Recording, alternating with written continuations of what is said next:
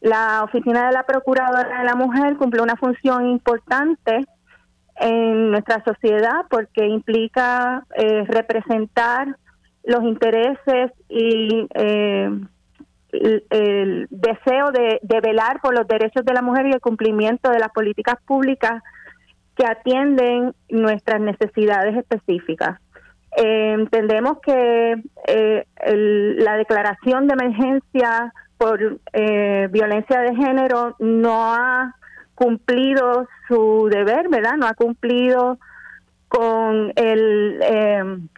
propósito de reducir los feminicidios en Puerto Rico, de modo que esa oficina representa, ¿no?, un vacío hasta el momento en términos de atender efectivamente esas necesidades. Entonces, la ruta implicaría continuar a la Comisión Estatal de Elecciones, que nuevamente también emblematiza esa afirmación de nuestro poder político en un contexto de elecciones este año,